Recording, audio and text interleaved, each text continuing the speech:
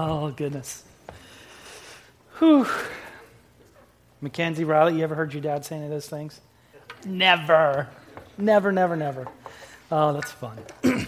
Hey, here's a question for you, and I have to start off in an important way, because Joel Talley in our first service said, on Mother's Day, we extol the virtues of our mothers, but on Father's Day, we tell fathers how terrible they are.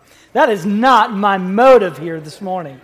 I do hope that in God's providence, as we continue in the Gospel of Matthew, that I do believe that there are some things that are very instructive to us, and I find it to be a terrible coincidence that it happens to be on Father's Day that we talk about this topic. Here's a question for you. When was the last time you were angry? Some of you are going, 5 minutes before the service started? Who taught you how to be angry? Nobody. It kind of comes naturally. We love it with our kids, and they're not in here. They came with me to the first service so they could help with the meal.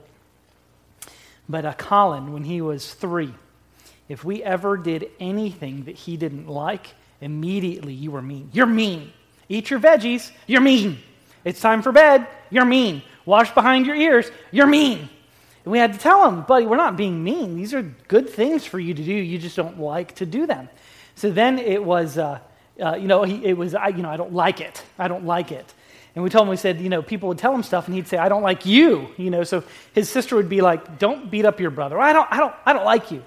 Well, we said, you're not allowed to say that to people. That's mean. You're not allowed to tell people you don't like them. So then whenever he would do something bad that he knew he wasn't supposed to do, I'd say, Colin. He'd go, I don't like myself. There's a story that's told in, I don't have any reason to doubt its historicity. I didn't find it in a history book. But it illustrates a principle that we're going to look at here this morning about Alexander the Great. And we've never met Alexander the Great. We've never seen pictures of Alexander the Great. But he was, by all marks, a great man. He was very smart. He was a brilliant tactician. He was a man with great tact and wisdom. He had the charisma to lead men and conquered almost all of the entire known world. Well, one evening after a famous battle, they were, of course, victorious, and they were back in their camp, and one of his childhood best friends was one of his most highly regarded generals.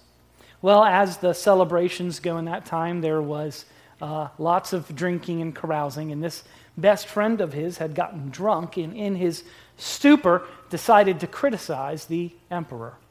Alexander, in a fit of rage, grabbed a spear to hurl at his friend, to stick in the wall next to his ear, to encourage him to not mock his leadership.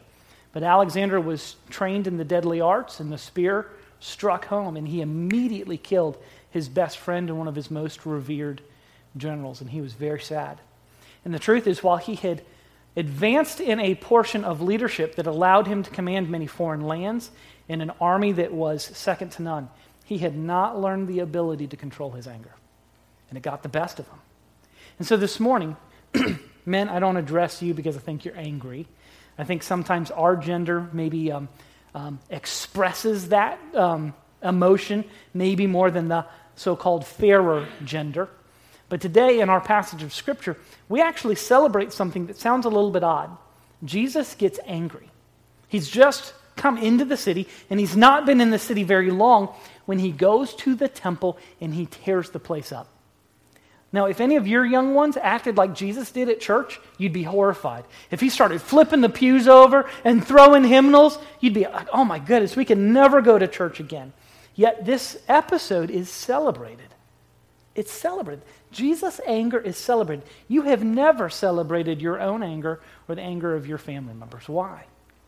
Because at this point, Jesus demonstrates how different he is from us, because he is both good and angry.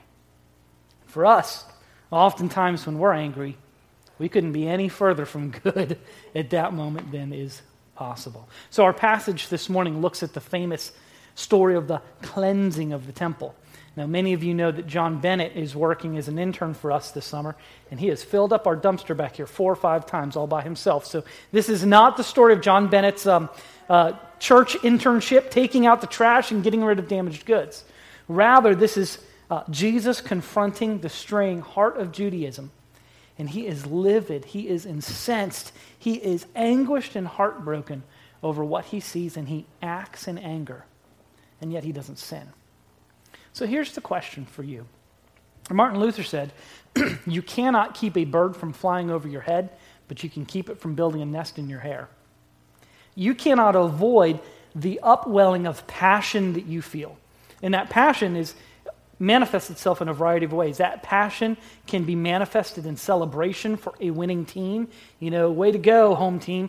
Or that passion can be expressed negatively in anger. You can't control the passion, but you can control what kind of nest it builds in your life. So how can we learn from Jesus to be good and angry? What makes Jesus' anger so different? And parents, fathers especially, I think that this is a good lesson for us because, our kids just do what we do.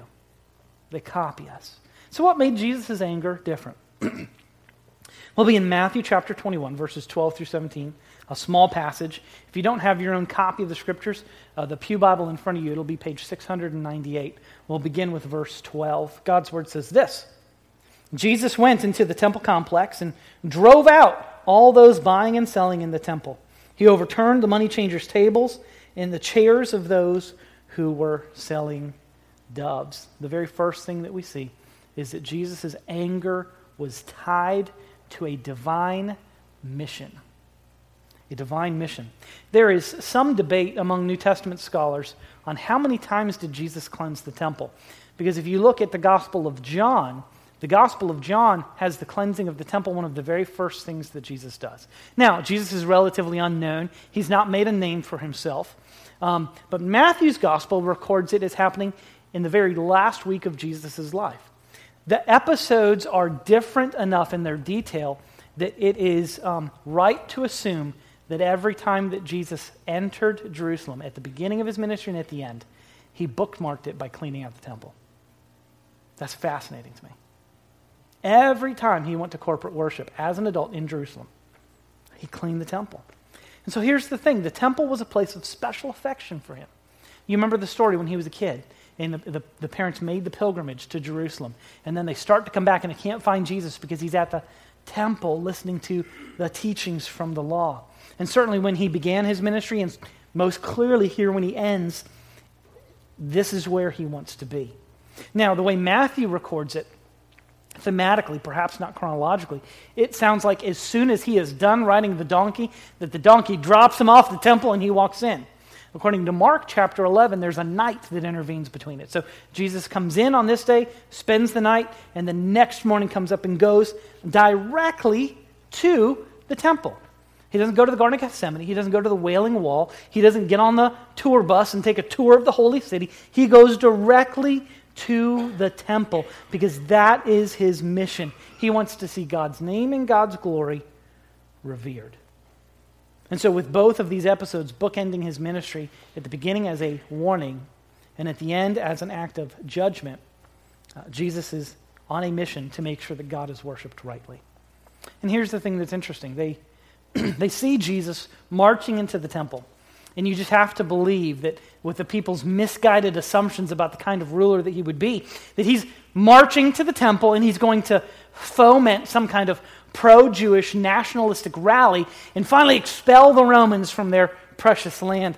And that's not exactly what Jesus does. Instead, he attacks his own countrymen, whom he holds responsible for the desecration of the temple.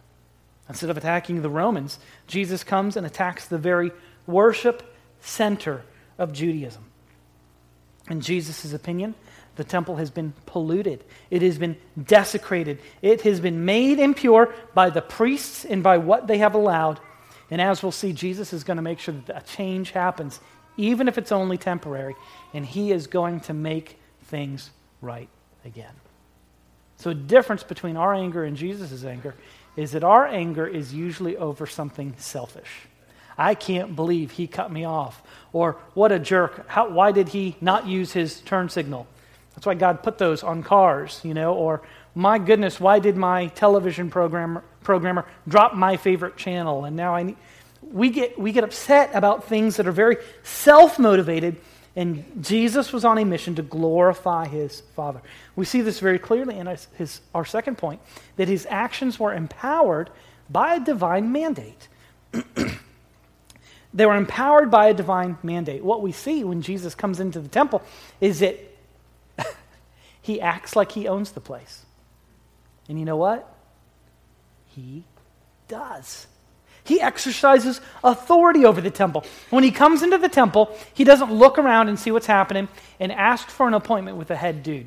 He doesn't say, hey, Mr. Chief Priest, I'd like to make an appointment with you. I'd like to have a meeting. Let's get these folks together, and let's get the Levites and the priests and the high priest. Let's have a meeting. Jesus didn't ask for permission. He didn't make a request. He just acted with an authority that the people had never seen before.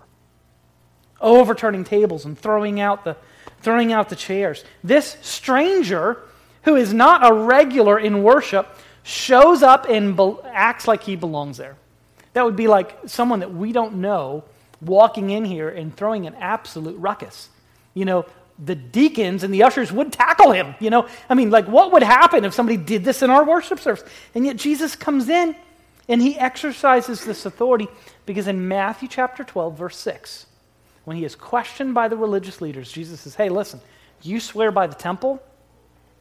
Someone greater than the temple is here, pointing to himself.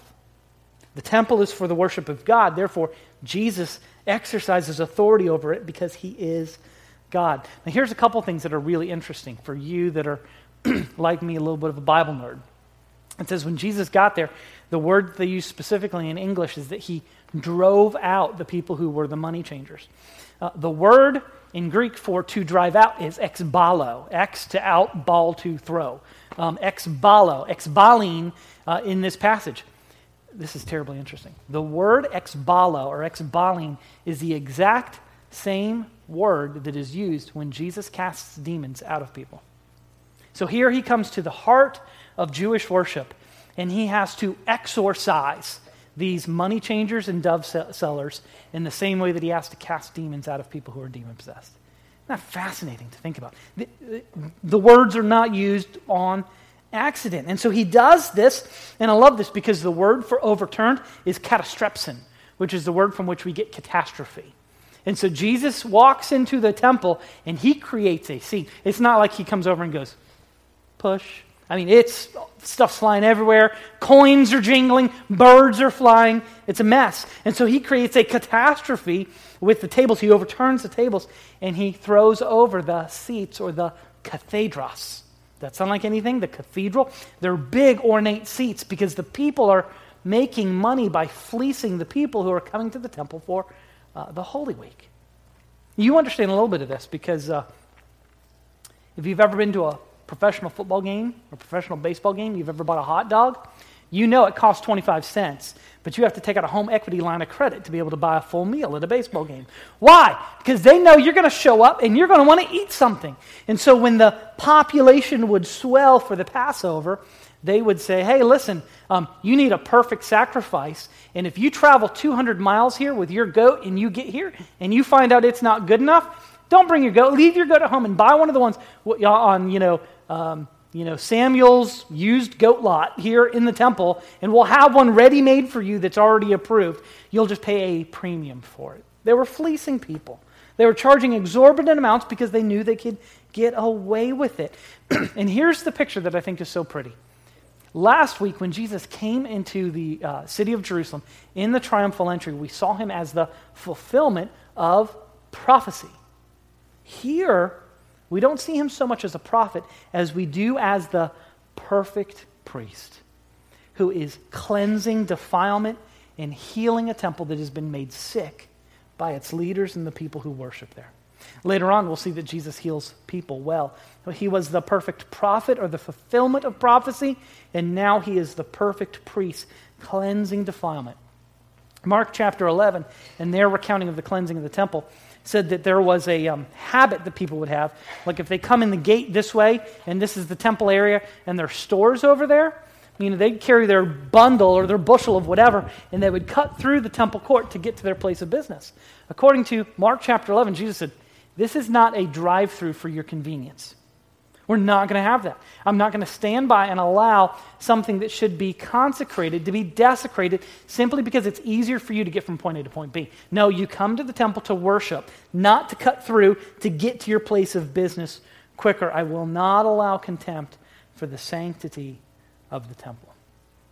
When he gets there, he's very angry at what he sees. What the temple has become. The holy has been made profane. And instead of being a place of reverence and prayer, what has happened to the temple, it's become a combination of a marketplace, a stockyard, and a bank where you can buy and sell and change your money.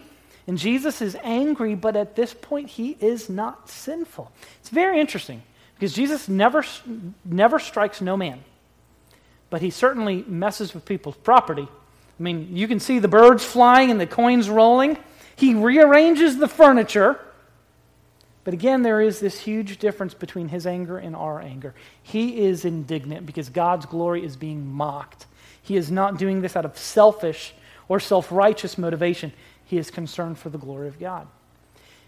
And the point of application that I would make at this point, you would think if we're talking about anger, you know, the big, bold lettered application that we would have is don't be angry. You know, we're Christians. We're supposed to be good boys and girls, so don't ever be angry. That is about as far from the point of application that I'm going to make. The point of application I'm going to make is that you aren't nearly angry enough. You're not concerned about the glory of God. You might get brave enough to post something on Facebook about your opinion about something. And we will complain, but we will not proclaim. And guys, that's a problem. We will complain about the price of gas, but we will not intervene on our neighbor's behalf who we know is going to hell. With all of the political correct mumbo-jumbo about all of the mess that's happening in our world, and in my own home state of Florida and everything that's happened in Orlando, what I don't hear people talking about is the tragedy that 49, 48 people died and went to hell last week. People are using this to say, oh, it's Christians' fault, or it's this fault, it's this. And we're escaping the gravity that by this atrocity, those people no longer have a chance to repent and believe the gospel. And we have to remember that there are people like that all around us. Because it doesn't matter what flavor of sinner you are, we're all sinners. And apart from proclaiming the gospel, people aren't going to be saved. So friends, we're not angry enough. Sure, we're angry about all kinds of personal things. But do we care for the glory of God? Jesus did. And that's what makes his anger different. We see this especially in our third point. Jesus, his anger is specifically informed by his allegiance to Scripture. Look at verse 13 with me. It says this, Jesus went in and he overturned the tables and the chairs of those selling doves, and he said to them, "It is written, my house will be called a house of prayer, but you are making it a den of thieves." Jesus actually mashes together two Old Testament passages, Isaiah 56:7, which says specifically that my house will be a house of prayer for all nations. And yet, as we'll see here in just a second, at the very point of the temple where the nations are allowed to come, there was a concentric circle of holiness from the most holy place to the holy place, to the court of the men, to the court of the women, to the court of the Gentiles. Well, guess where all the commerce took place? In the court of the Gentiles. At the point where people who are interested in God can come in the hopes that someone will talk to them about how to know God, they've set up all these tables and all this business so that their seeking God is interrupted by the busyness of the prophet motive. Where they come to perhaps hear from a prophet, they are interrupted by the seeking of prophet. And so Isaiah 56:7 says this is supposed to be a house of prayer, and we've turned it into a house of prophet. And then from Jeremiah 7:9 through 11, he talks about how the temple has been turned into a den of thieves. And specifically in that context, write that passage down, Jeremiah 7:9 through 11, because it talks about something that is deadly serious that we have to face today. That in Jeremiah's day, people were content to live unholy lives, but they would go to church to get assurance that God loved them. All right, is there a problem with this line of thinking? Friend, listen. True or false? God is love. True or false? True. But for a disobedient Christian, you should never have any assurance of God's love. Because if you're living disobediently, you should have the fear of God to produce guilt in your life. Guilt's not entirely bad if it's a guilt that leads you to repentance. And they weren't interested in repenting. They were interested in living however they wanted, but still having the assurance that God loved them. So these were smug worshipers who worshiped him with their lips, but yet their hearts were far away from him. And he says, in this sense, you are taking my temple and turning it into a den of thieves. Because they'll tithe the spices, but they won't tithe their money. They'll do this, but they won't do this. They're playing a game. And Jesus is heartbroken as he quotes these scriptures, thinking about how these people thought that they could buy God's favor by living however they wanted, but showing up for church. That there was something that just happened magically, that as they continued in their old way of life, that they could live unconverted lives and show up to church, and that makes them converted. They had forgotten that their mission as the people of God, which is certainly true for us, their mission is not only grace, but it is judgment. Because we cannot talk about the free offer of eternal life without warning people about the danger of hell. And just like, I don't have a logo on my shirt, but a black logo on a black shirt doesn't make any sense. You're not going to see it. There has to be a contrast in order for the logo to be seen. And in the same way, God's logo is grace given to us through Christ. But the purity and the bright glory of this grace is only made visible in the contrast to our sinfulness. And so our mission is not just grace. There is judgment that comes with that. To tell people that they need to be saved means that there's something not good that is going on. And when we forget judgment and only grace, then our church becomes a hideout for thieves rather than a house of God. And this is not the point of the passage, but I think that this is a valid application. I think our churches today are very in danger of becoming a den of thieves when it comes to church membership. Friends, listen, there is no way that we are a church of more than 350 or 400 people. And yet we have 750 people on our church roll, some who have never been to this church in 40 years, who have probably denied the faith, are living disobediently to God, and yet we endorse them by considering them members in good standing. We've become a place where people can pay their allegiance to God by official membership, yet their lack of care for the church, which means their lack of care for God, means that we are endorsing them, robbing God of the glory that he deserves from every person's obedience.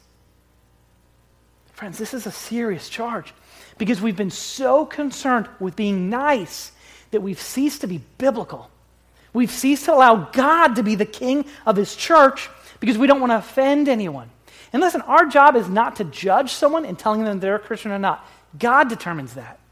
Our job is to say, you don't ever come, you don't ever serve, you don't ever pray, you don't ever listen to the word. From our perception, things are not healthy for you. Because we believe that Christians are going to show up at church. We believe that Christians are going to give up 5 nights of their week to serve at Vacation Bible School to help kids out. And so hear very clearly, there are many of you that are here today that are pondering church membership. We want church membership to mean something. We want church membership to mean that you're following God and that you're joining together with us together to extend the kingdom of God. Not that you have your name on a list and that you're free to live however you want. That is what has made the church so completely apathetic today, that we are content to rob God of the glory that he is due. And yet the Bible says very clearly, let us not forsake assembling together. And we have people that have forsaken assembling together for decades, and we've never done anything about it. And friends, there's a shame that is involved in that. And we need to own that up, and we need to be obedient to God. I find it so repulsive that in the courtyard where they were supposed to be engaging with visitors, the court of the Gentiles, that was the place where all of this commotion came. It was so filled with commotion that instead of being a house of prayer, you couldn't pray because you couldn't get your thoughts together. There's so much busyness and business taking place. So instead of experiencing communion with God, they experienced the interruption and the commotion of commerce. People profiting off of each other and taking advantage of one another. For us to be faithful in our proclamation, not only is Jesus the merciful and modest King, but he is the mighty and awful judge. And we are not faithful in our proclamation unless we proclaim both. And this becomes clear to us as we see Jesus declare his allegiance to Scripture. And he is willing to be mean on purpose for the higher calling of glorifying God. And saying what we don't like to hear, that the way that we're doing things is not glorifying to the Father. Now, I'm glad that the story doesn't stop there, because we talk about Jesus having a divine mission and having the authority, the mandate to do what he needs to do. And we've talked about his allegiance to the Scriptures, calling people out on what they have to say. And it's a very hard passage to talk about. We can see very clearly how Jesus' anger operates on a different plane than our anger operates. But on our fourth point, we see something that is very beautiful and brings a balance to this entire picture. In verse 14, we see Jesus' angry condemnation balanced by his care and compassion. Verse 14, it's quick. And if you blink, you'll miss it. Listen to what it says. So he just gets done quoting Scripture. It's supposed to be a house of prayer. You've turned it into a den of thieves. Verse 14, then the blind and the lame came to him in the temple complex, and he healed them. Jesus has just condemned all the stuff that's happening in the temple complex. There is this commercialism, this buying and selling. And pay attention, he didn't just go after the sellers, he went after the buyers too. So I said this in the first service. We've got a lot of our senior adults are in the first service, and they can remember a time when businesses weren't open on Sunday. They remember a time when you couldn't sports leagues didn't operate, and stores weren't open, and it was supposed to be a day of rest. And yet every single one of them is going to go to a restaurant on a Sunday afternoon and go grocery shopping. It's the buyers and the sellers that are both confronted by Jesus. So be consistent. If you're going to fuss about it, then don't do anything on Sunday. Follow your convictions consistently. And we're not under law the way that the Old Testament was. That's just a point that I think is important to see. Jesus here condemns the buying and selling, and in its place, he says, let me give you an example of what should be happening in the temple. I'm going to heal people. I'm going to demonstrate care and compassion. And it's so beautiful. We've seen his righteous indignation, but now to see his gentle compassion. And this is the only miracle done in Jerusalem, according to the Gospel of Matthew. This is the only miracle to take place in the temple. And I love the way it says it, because it literally, when it talks about what Jesus has done for them, he has therapeusined them. He's therapied them. He has made them whole. He has restored balance to their life. He has fixed what was deficit. He has restored them and made them whole. Friends, has that happened for you at church? Has Jesus made you well? See, instead of all the business and the busyness of life, all of the administration and the spreadsheets and the depth charts and all this kind of stuff, at its heart, what is supposed to happen here? People are to be made well. And our job as the priesthood of our Lord and God is to help people be made well. Because you know what's not going to happen? They're not going to be made well on their own, by themselves, or going to a therapist. The only therapist who's going to do them good is the great physician. And he shows this here in a striking contrast to the commercialism that he has condemned. Jesus has not just exercised authority over the temple, but here he exercises authority over disease, and he heals them. So how does the story end? Jesus has come and he's cleared the temple and he's talked about Scripture and he's proven the mandate, the authority that he has and the mission that he's on. How does the story end? Well, here's how the story ends. Everybody repents. There's a mass crowd that comes to the altar and the city is converted. Woohoo! Is that how the story ends? Sadly, no. The story ends with Jesus indeed receiving praise. But in the very same breath, we see Jesus also anticipating rejection. Man, two strange words to put together. Praise, rejection. But look at how the story ends in verses 15 through 17. It says this: When the chief priests and the scribes saw the wonders that he did, and the children shouting in the temple complex, "Hosanna to the Son of David," they were indignant, and they said to him, "Do you hear what these children are saying?" Jesus said, "Yes. Yeah, I hear." And then Jesus asked them, "Have you never read? You have prepared praise from the mouths of children and nursing infants." And then he left them, and he went out of the city to Bethany, and he spent the night there. Here Jesus demonstrates authority not only over the temple, not only over disease, but authority over people by receiving the praise of these children. He says, "Hey, I am who I am.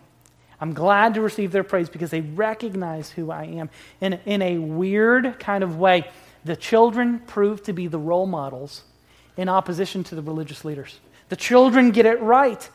The religious leaders who should have understood but are offended are wrong. And the kids, what do? Where did you see what the kids said? They were saying, "Hosanna to the Son of David." Where did the kids learn that phrase specifically? Look back just a couple verses to chapter 29, verse 9. As Jesus is entering the city, it says that there were great crowds shouting, "Hosanna to the Son of David! He who comes in the name of the Lord is the blessed one! Hosanna in the highest heaven!" These kids are simply repeating what they have heard. Repeating what they've heard. And on this Father's Day, dads, if your kids repeated what they heard from you, would it be praise to God? Would it be self-centered idolatry for your own convenience? The Lord, in this scripture passage that Jesus quoted, makes very clear that he will never leave himself without a witness. God has the power and the ability to make rocks have mouths and to cry out if we will cease to give God worship.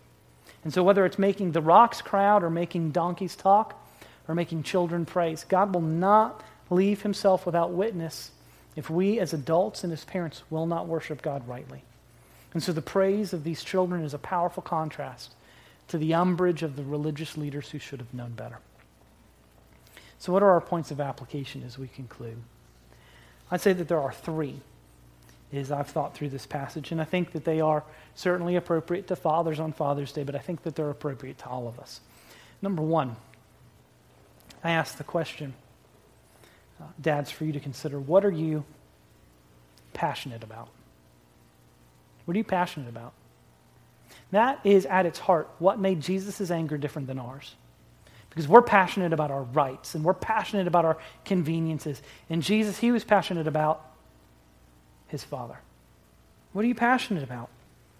If you are a man, I can say this with some authority because I are one. I know you have probably dealt with anger at some point over your life. Are you angry about the right things?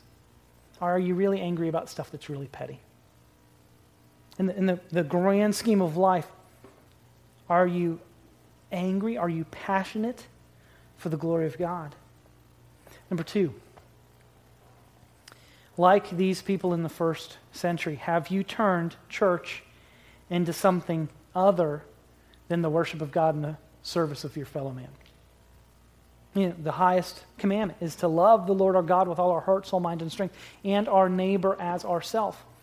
And there is such a temptation to turn church into a social club and to forget that it is about the worship of God. And one of the ways that we worship God is by doing ministry to each other and serving in our community. And one of the sure ways to not have anybody show up is to say we're going to go out and we're going to share the most important thing that we can. We're going to share the gospel. So come back tonight. And it'll be me and 3 deacons. because we've forgotten what church is about and we've turned it into something self-focused and convenient. Have you turned church into something that it's not supposed to be? And number 3, consider the worship of the kids. I don't know that their worship is proper because, again, let's just play along with what the kids are doing. They are repeating what they heard yesterday. Their parents said, Hosanna to the Son of David. So the kids today say, Hosanna to the Son of David. And here's the tragedy in that. Because at the end of this week that is recorded in Scripture, those same parents will chant, crucify him. What do you think the children will do? They will always, God has designed it this way, follow the example that their parents set for them. And here's the thing. Not just for dads, but for moms. There is an important and very high calling that we have of setting the example of worshiping God rightly. And we want God to dip us in the dye so that every part of us is colored with Jesus. We don't want any nook or cranny or crack in our life to not reflect Jesus. And yet we tend to hide those things and kind of keep them to ourselves. And the joy and the fullness and the awesomeness of the Christian life comes when we turn those things over to God and say, God, I'm going to feel passion. Help me to feel it in the right way. God, I'm going to be tempted to turn church into something that it's not supposed to be. Help me to be focused on the right thing. God, I got little ones that maybe they're mine, maybe they're yours, that I have the opportunity to be a role model to. Help me, for the glory of God, to set the right example, not just in my anger, but in my worship and in all things. Would you pray with me, please? Father, we are so grateful for your example. We are humbled at the pettiness of our anger. God, help us not to be so little that dumb things ruin our testimony.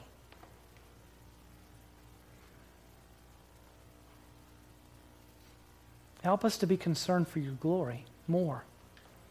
Help us to be concerned for our witness more. Help us to be concerned about your church more. Help us to be concerned about the example that we set more. Help us to want to build strong families, not just as an institutional logo, but as a life mission. God, because you are great and you are worthy of our obedience and our praise. I pray today, God, that as men, specifically on this day, that you'll make us men enough to confess our sins. And where our anger has been unrighteous and unholy, that as your Spirit pricks our conscience, that you'll give us the ability that just as our anger has been public, so our repentance will be public to our family, to our friends, to our coworkers where we have not glorified you.